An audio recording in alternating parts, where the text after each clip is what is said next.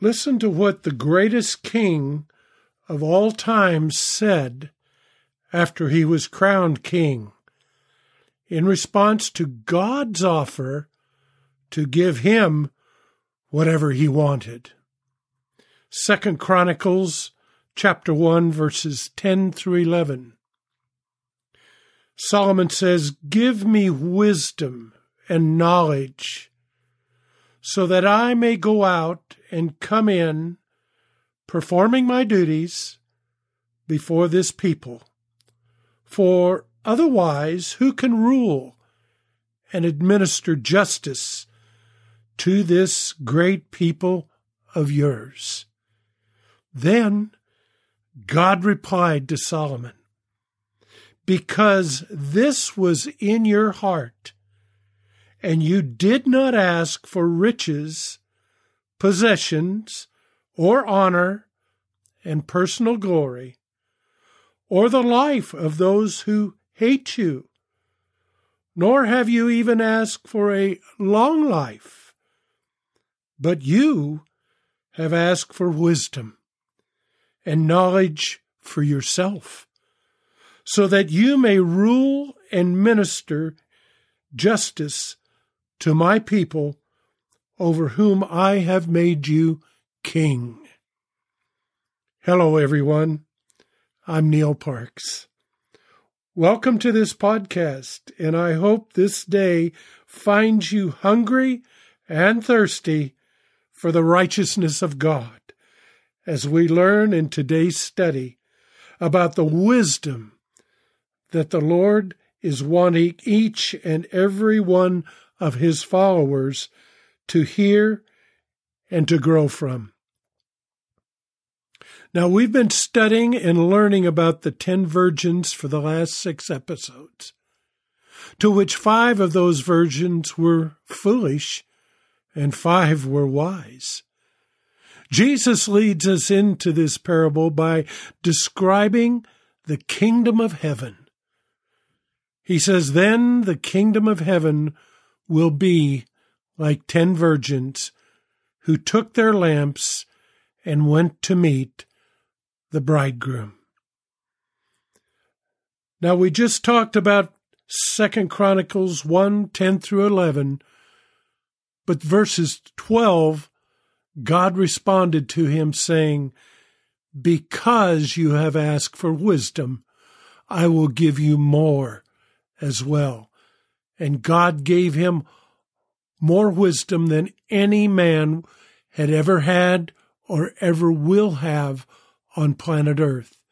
Along with that, he gave him what he needed to be king of Israel. Now, getting back to the 10 virgins, there is a big difference in the 5 wise and the 5 foolish. And the big difference is obvious. Wise versus foolish. But Jesus is presenting this parable to his 12 followers, as he always does, and it's interesting. I'm sure that they were all confused when he spoke to them in these parables. Now, the amazing thing is, 2,000 years later, nothing has changed. We still have foolish and wise followers. The words of Jesus are just as penetrating to us as they were to the 12 men following him back then. The door is open for the wise follower, and sadly, the door is closed for the foolish followers. The Hebrew word for wisdom is chokmah, and it is used in the Old Testament to refer to knowledge coupled with inner quality that embodies a heart and life in the conformity with the purposes and character of God. Proverbs 1, 2 through 6, it says, "Wisdom is not simply a theoretical concept or an intellectual pursuit, but underpins an individual's behavior and conduct. Now let's just kind of glance at some of those proverbs from in chapter 1. We talked about verse 1. Verse 2 says, to know, skillful and godly wisdom and instruction, to discern and comprehend the words of understanding and insight. Wisdom to receive instruction in wise behavior and the discipline of wise thoughtfulness, righteousness, justice, and integrity. And verse 4, that prudence, good judgment, astute common sense, boy, we need a lot of that, don't we, may be given to the naive or inexperienced who are, get this, easily misled. And knowledge and discretion, intelligence or discernment to the youth. Now that's real important, to the youth.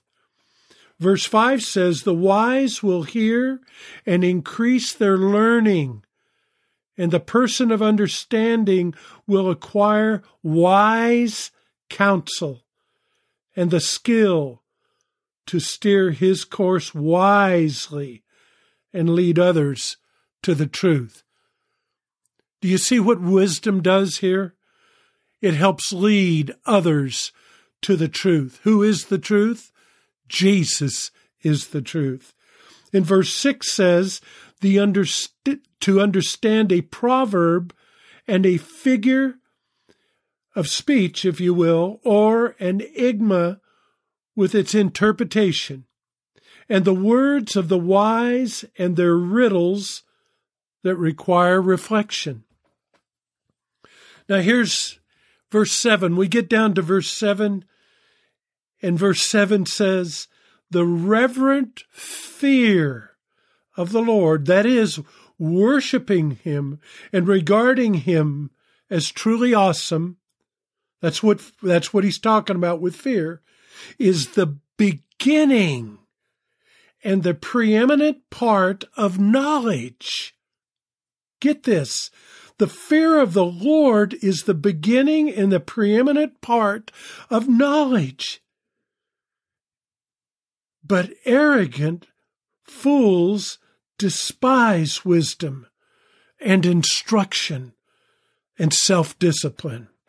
Wow. This is what Solomon wrote. God gave him this wisdom, and he put these proverbs together so that we would learn and we would understand about wisdom. Look what Paul says in 1 Corinthians chapter 13, verse 19.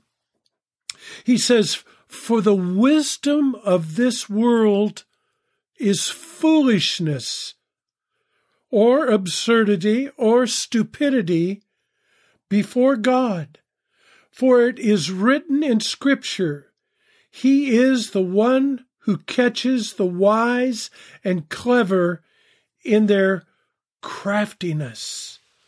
I would submit to you that God is most assuredly making his point pretty clear, that worldly wisdom is foolish. Not only foolish, but stupid, worthless, and dangerous. Look what Psalms 111 verse 10 says about the foundation. Fear of the Lord is the foundation of true wisdom. All who obey his commandments will grow in wisdom and praise him forever. Again, let's take a peek at Job. Job 28:28. Job says, but to man, he said, God, behold the reverential and worshipful fear of the Lord. That is wisdom. And to depart from evil is understanding. I would submit again to you in 2021 that a great amount of churchgoers do not fear the Lord. And in the future podcasts, we're going to really get after this fear of the Lord. I truly believe that only a fool cannot see the day that is approaching. Proverbs 3:35 says this, "The wise will inherit honor and glory, but dishonor and shame is conferred on fools." So as we close this podcast today, I want to leave you with this. I want to leave you with a question. And the question for you as you listen, is the door open or is the door closed? Will it be eternal life or eternal torment? Which will it be, wise or foolish? We're talking about the 10 virgins, weren't we? We were talking about 5 wise and 5 foolish. And that's what that verse of Scripture is talking about. The parable. Are we wise or are we foolish? You know, it's up to us. It's our choice. It's either one or the other. And the decision is obvious. And by the way, if you have friends or relatives that come to mind as you listen, please invite them, and comments are always welcome. As well, at this address, fillthelamp@yahoo.com. That's all one word, fillthelamp@yahoo.com. Let me pray for you. Father God in heaven, I just come to you today and I lift up all the hearers of your word today, Lord. I don't know where they're at with you, but you do. Father, I pray that they would tap into your wisdom, just like Solomon did, Father. He was just a man, and he wanted wisdom above all other things, and you gave him wisdom. Father, I just pray right now that each listener today would ask for that wisdom, that they would fear you, Lord, that they would gain understanding, that they would come to you humbly and come wanting more of you. And I pray this in Jesus' precious, precious name. Amen and amen. I'm Neil Parks. Until next time.